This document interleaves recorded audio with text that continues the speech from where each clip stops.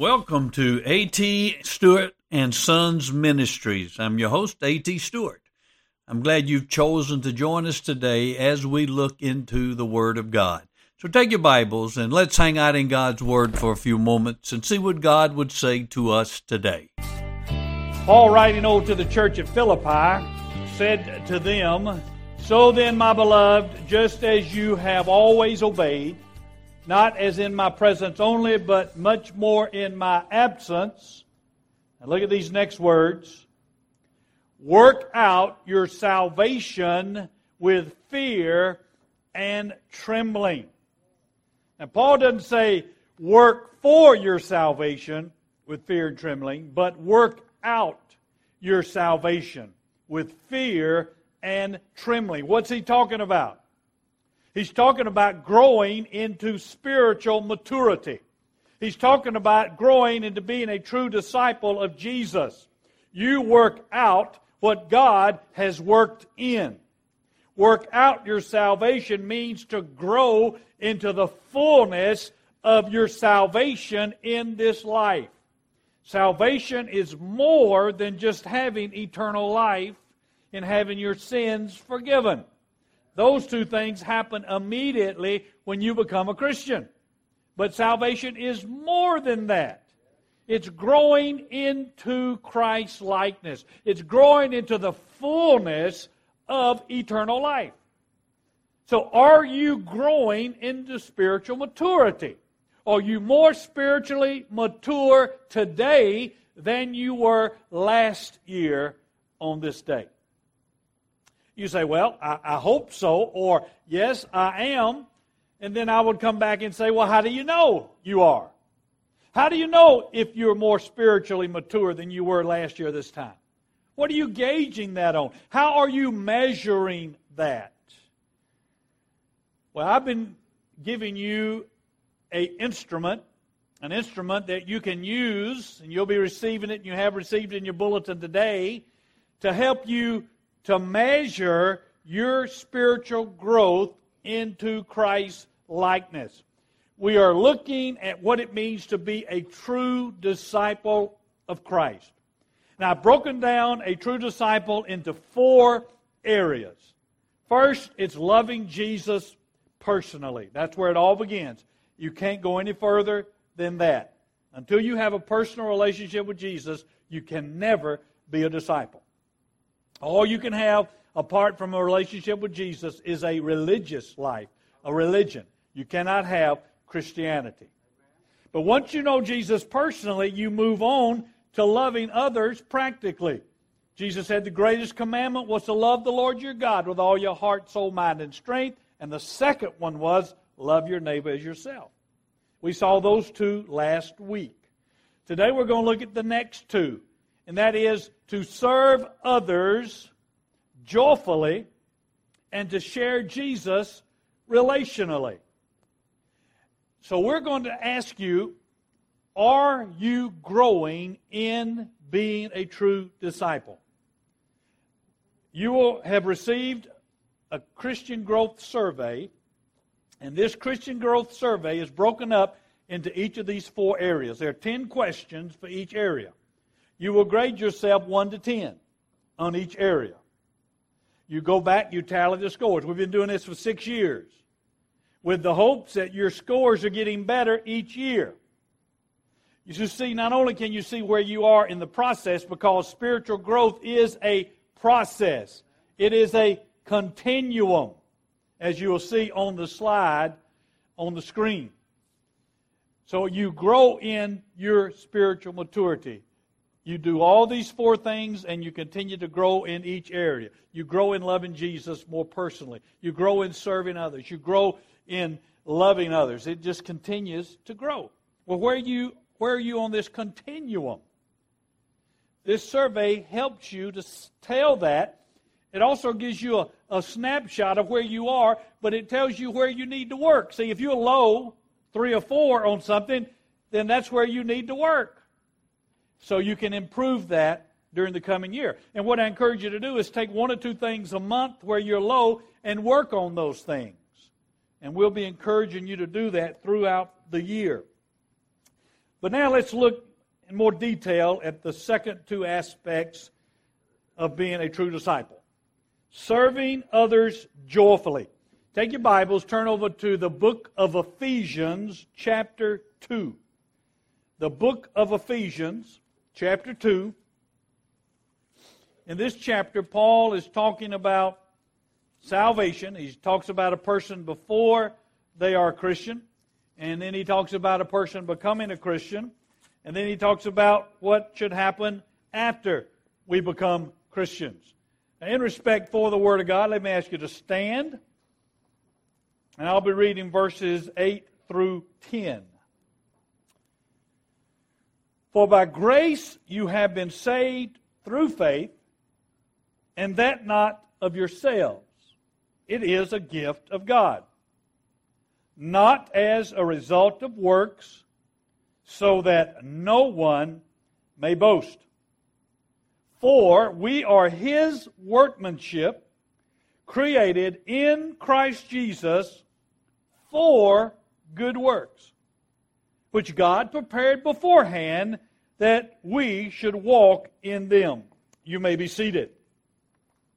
Now, verse 10 gives us some key truths about serving others joyfully. First thing it tells us in verse 10 is that we are created for good works. God doesn't take you to heaven immediately after He saves you. He leaves you here. He leaves you here to do good works. We are saved to serve, not to sit.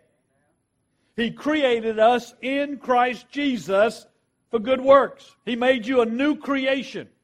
He redeemed you so that you can do good works to His glory. Look at what Jesus said in Matthew chapter 5. He says, "Let your light shine before men in such a way that they may see," what? "Your good works." And what's the purpose of that? "And glorify your Father who is in heaven." You and I are saved to glorify God, and one of the primary ways we glorify God is through our good works. So, you are saved to do good works. Secondly, God prepared us to do the good works. You are His workmanship. Now, that word workmanship, we get an English word, poem, from that. You ever thought about it? A poem is a work of art.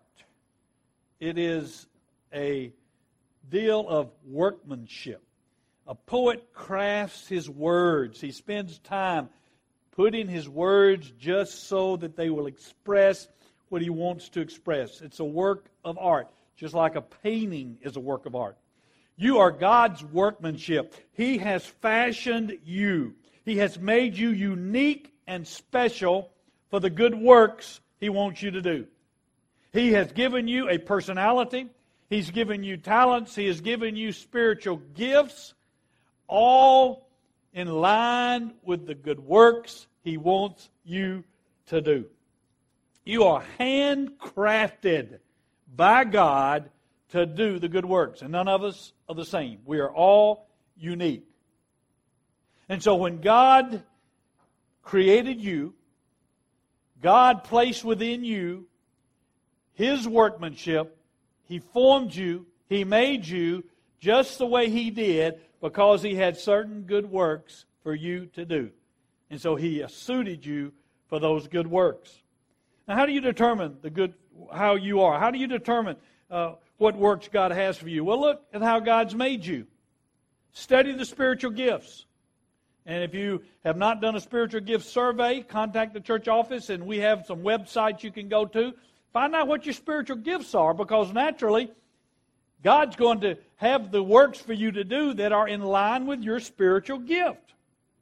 Also, notice your passions. God has given you a unique spiritual heartbeat. What are you passionate about? I mean, are you passionate about helping people? About seeing people in need and stepping forth and doing something? Are you passionate about teaching God's Word? Are you passionate about helping in situations where you see a need? Are you passionate about organizing things and bringing things together? What concerns you, what burdens your heart is probably in line with your spiritual gifts.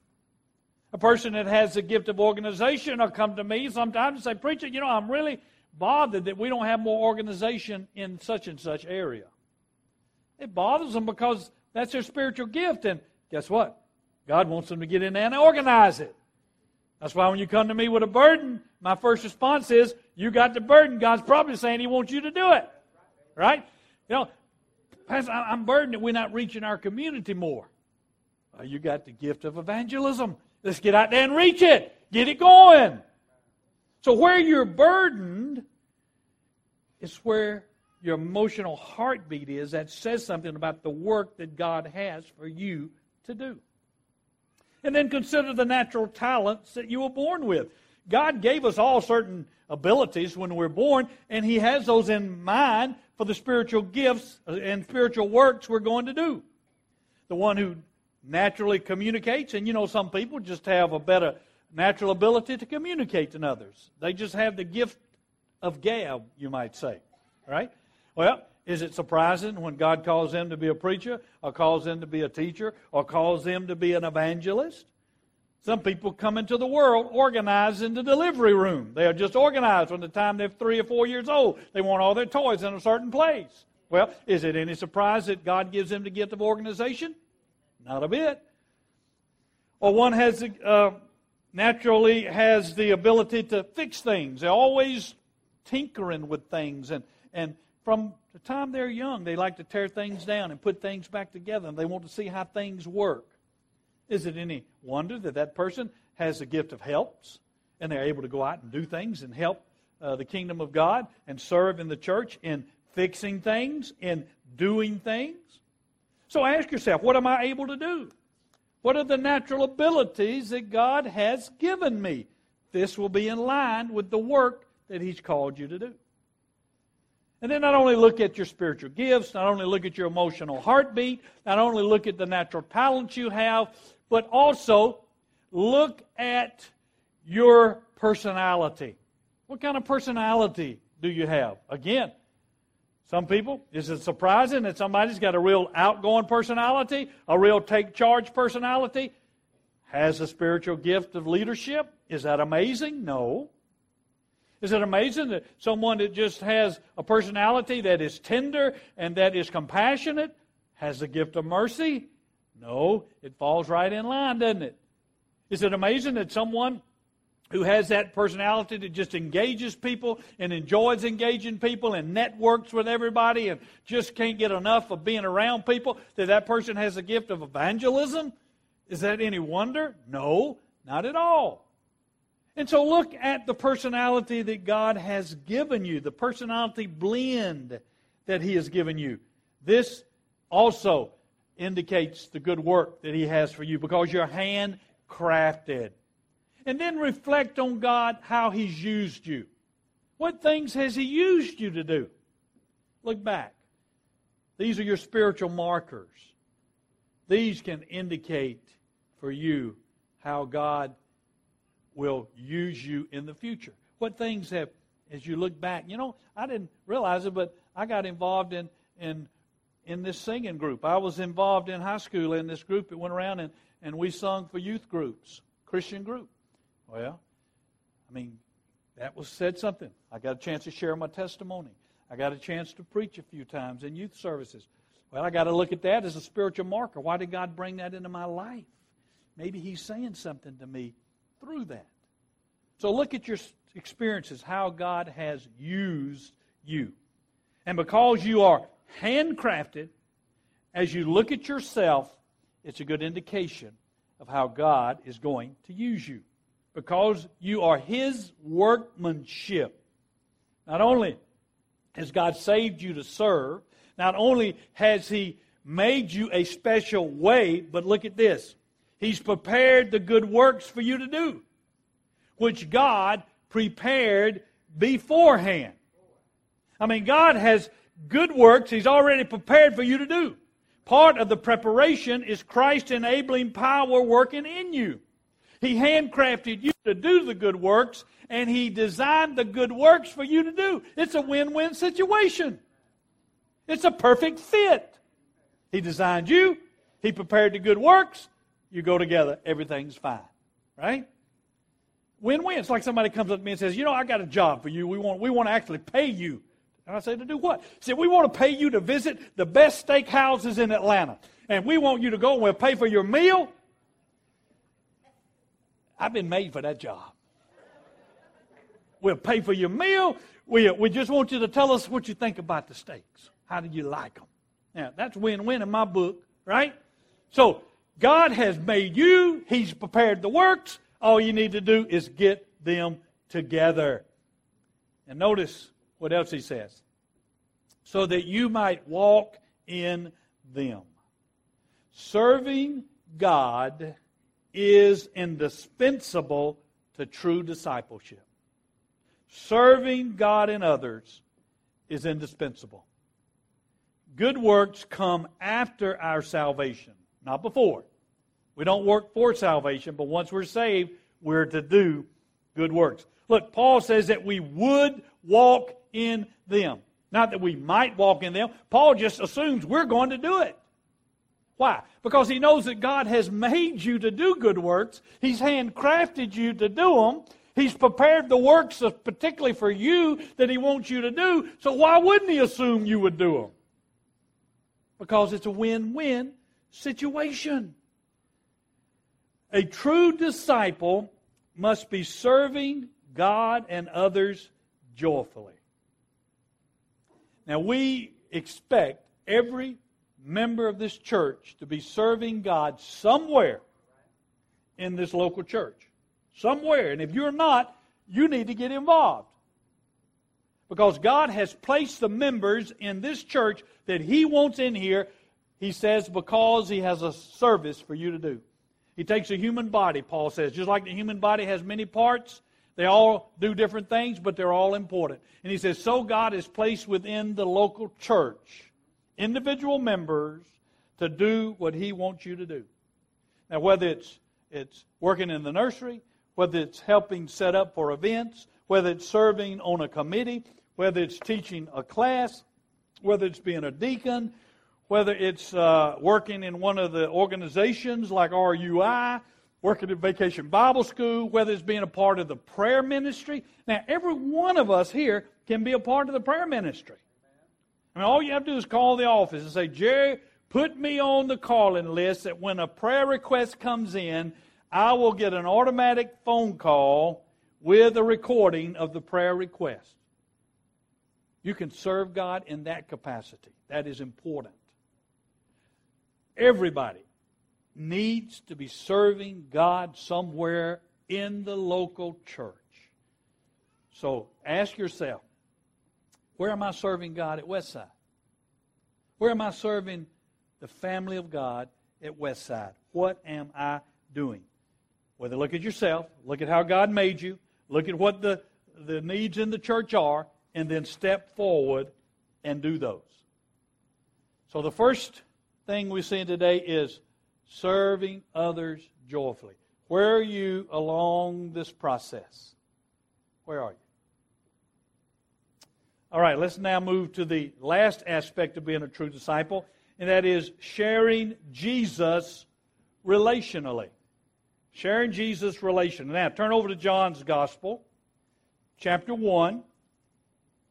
Here, John gives us an insight and a look into Jesus' calling of some of His disciples. And what I want you to see is how relationships were so intricately involved in this calling of people to Jesus and people coming to Jesus. That's why we say sharing Jesus relationally. As you build relationships with people, that builds a bridge that you might share Christ. John's Gospel, chapter 1, beginning in verse 40.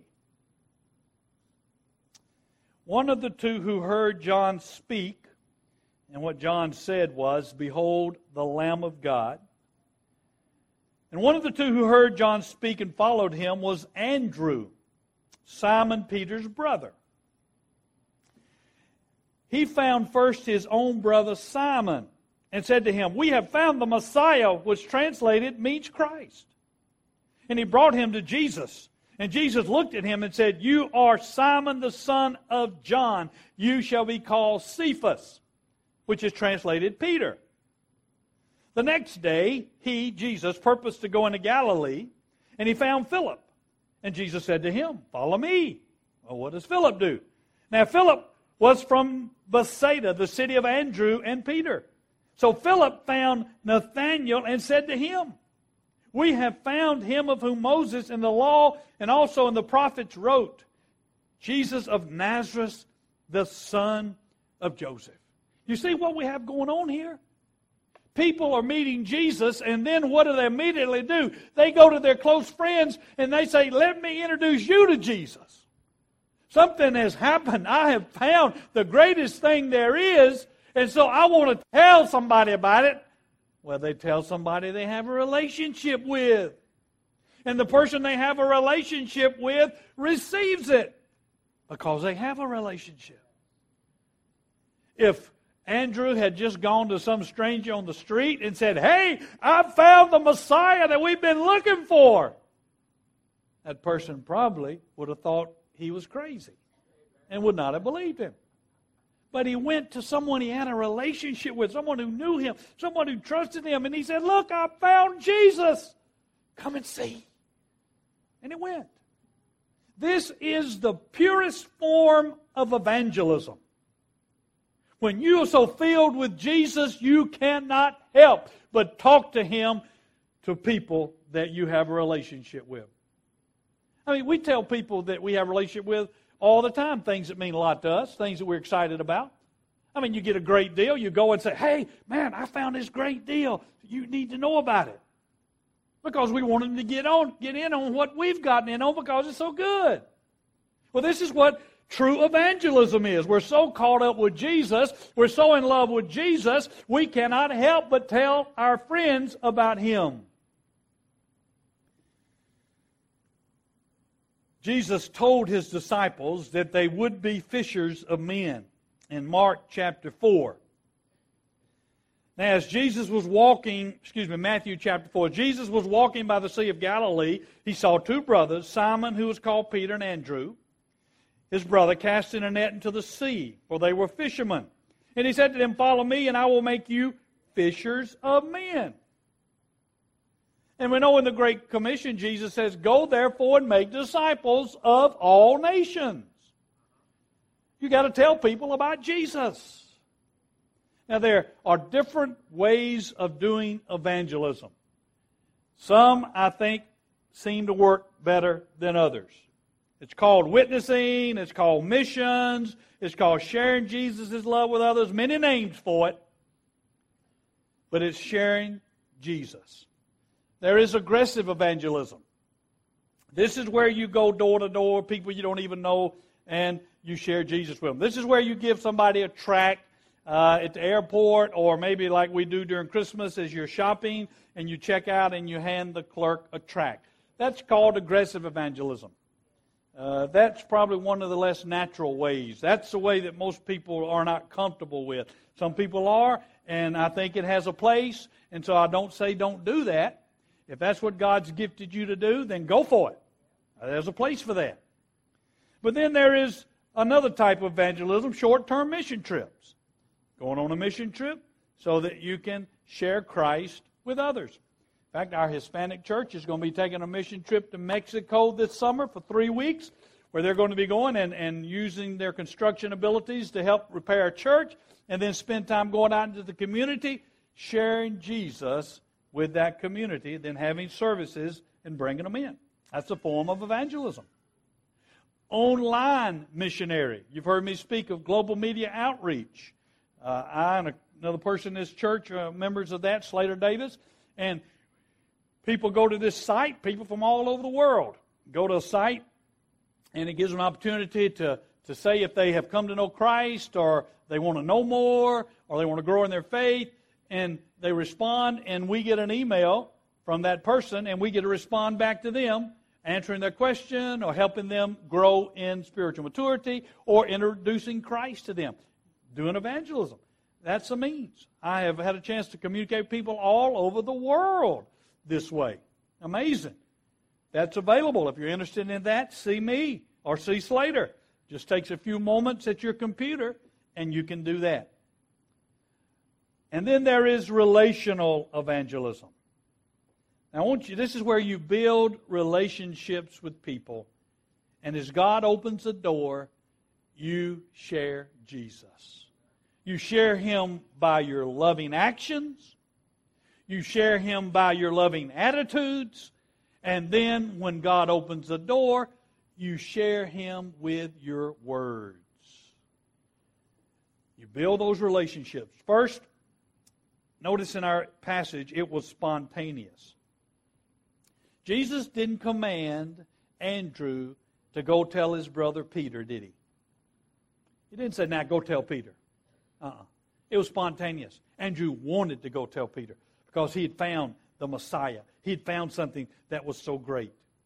Next, it was the overflow of his relationship with Jesus.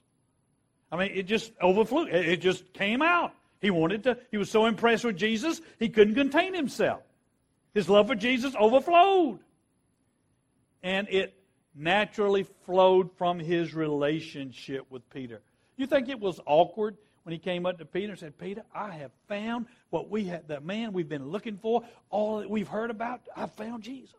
You think that was awkward? You think he felt, well, I don't know if I can say this or not. No, it just flowed out of their relationship. It was natural. And that's why we are encouraging you to be involved in relational evangelism. That means that you intentionally build relationships with non-Christians for the purpose of sharing the love of Jesus with them. And I use the word intentional because research has shown that 3 years after a person becomes a Christian, most, if not all of their friends are Christians. We just gravitate toward people who love Jesus like we do.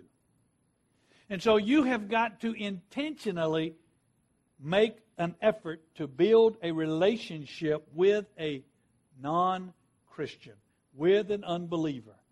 It might be somebody at work. It might be somebody at school. It might be someone, a parent in your child's athletic team. It might be a neighbor.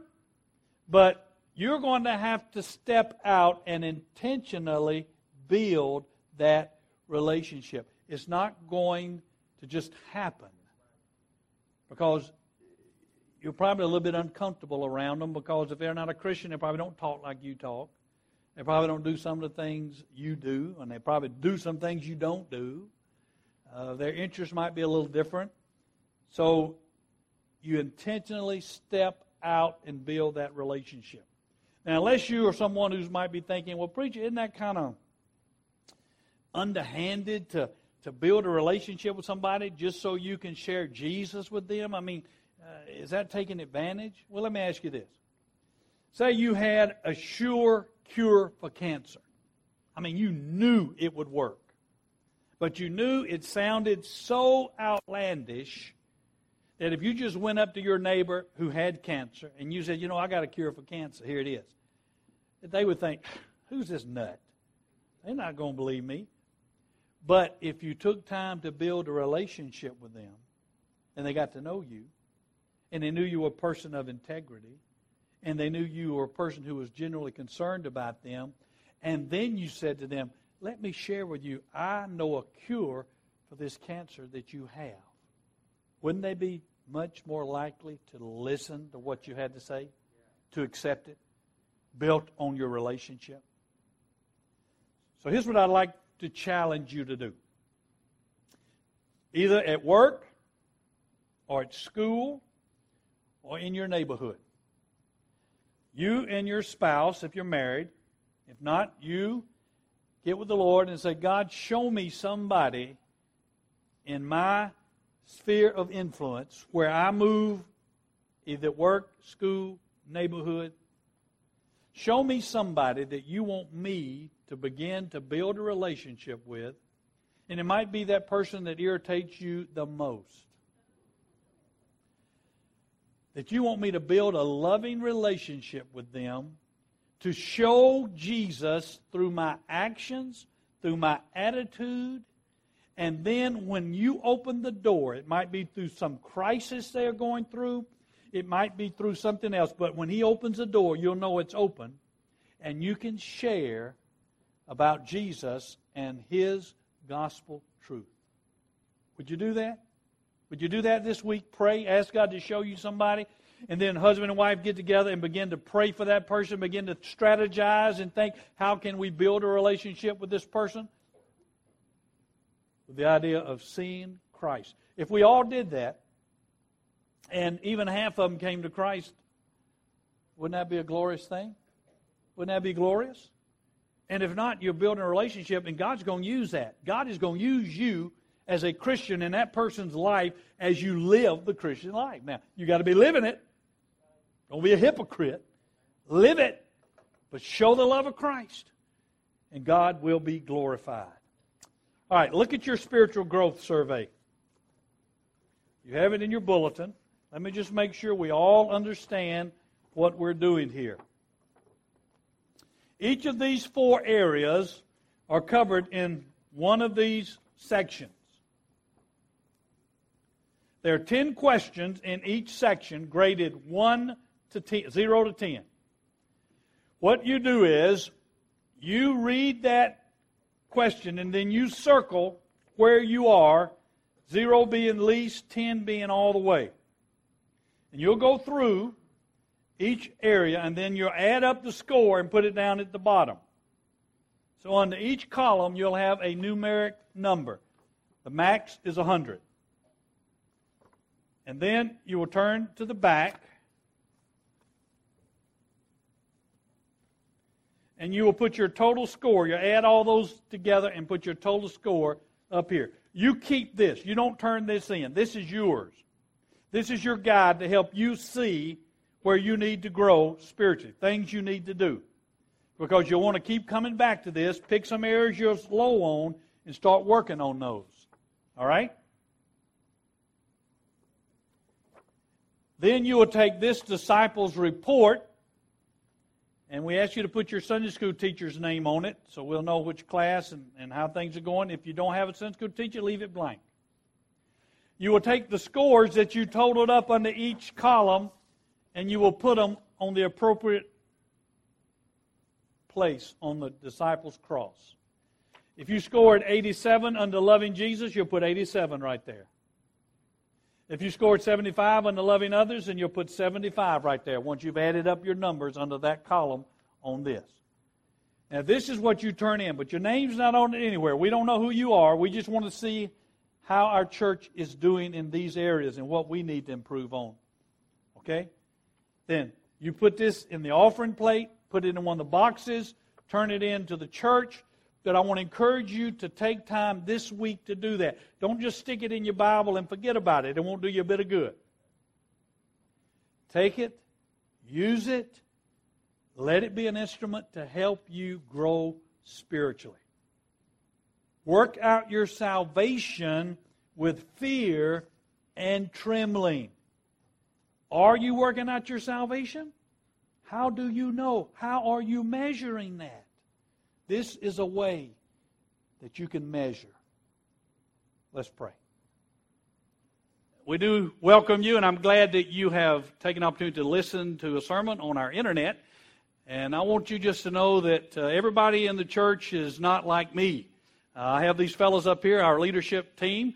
This is Filiberto Medina, who is our Hispanic pastor. And our Hispanic congregation meets every Sunday evening at 6:30.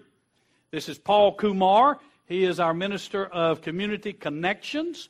And to my left is Mark Baker, who heads up our Reformers Unanimous Ministry, which is a Christian addiction recovery program that meets every Friday night at 7 o'clock. So if you live in the Mableton area, and it doesn't matter what race you're from, it doesn't matter your cultural background, I want you to know you are welcomed at Westside Church. This is where everybody is somebody and Jesus is Lord. Hope you'll join us soon. Thank you for being with us for this message. Each week, Dr. Stewart gives practical applications and ways to live out the Word of God. If you would like more information, please take a moment to view our website at wbcfamily.org. That's wbcfamily.org.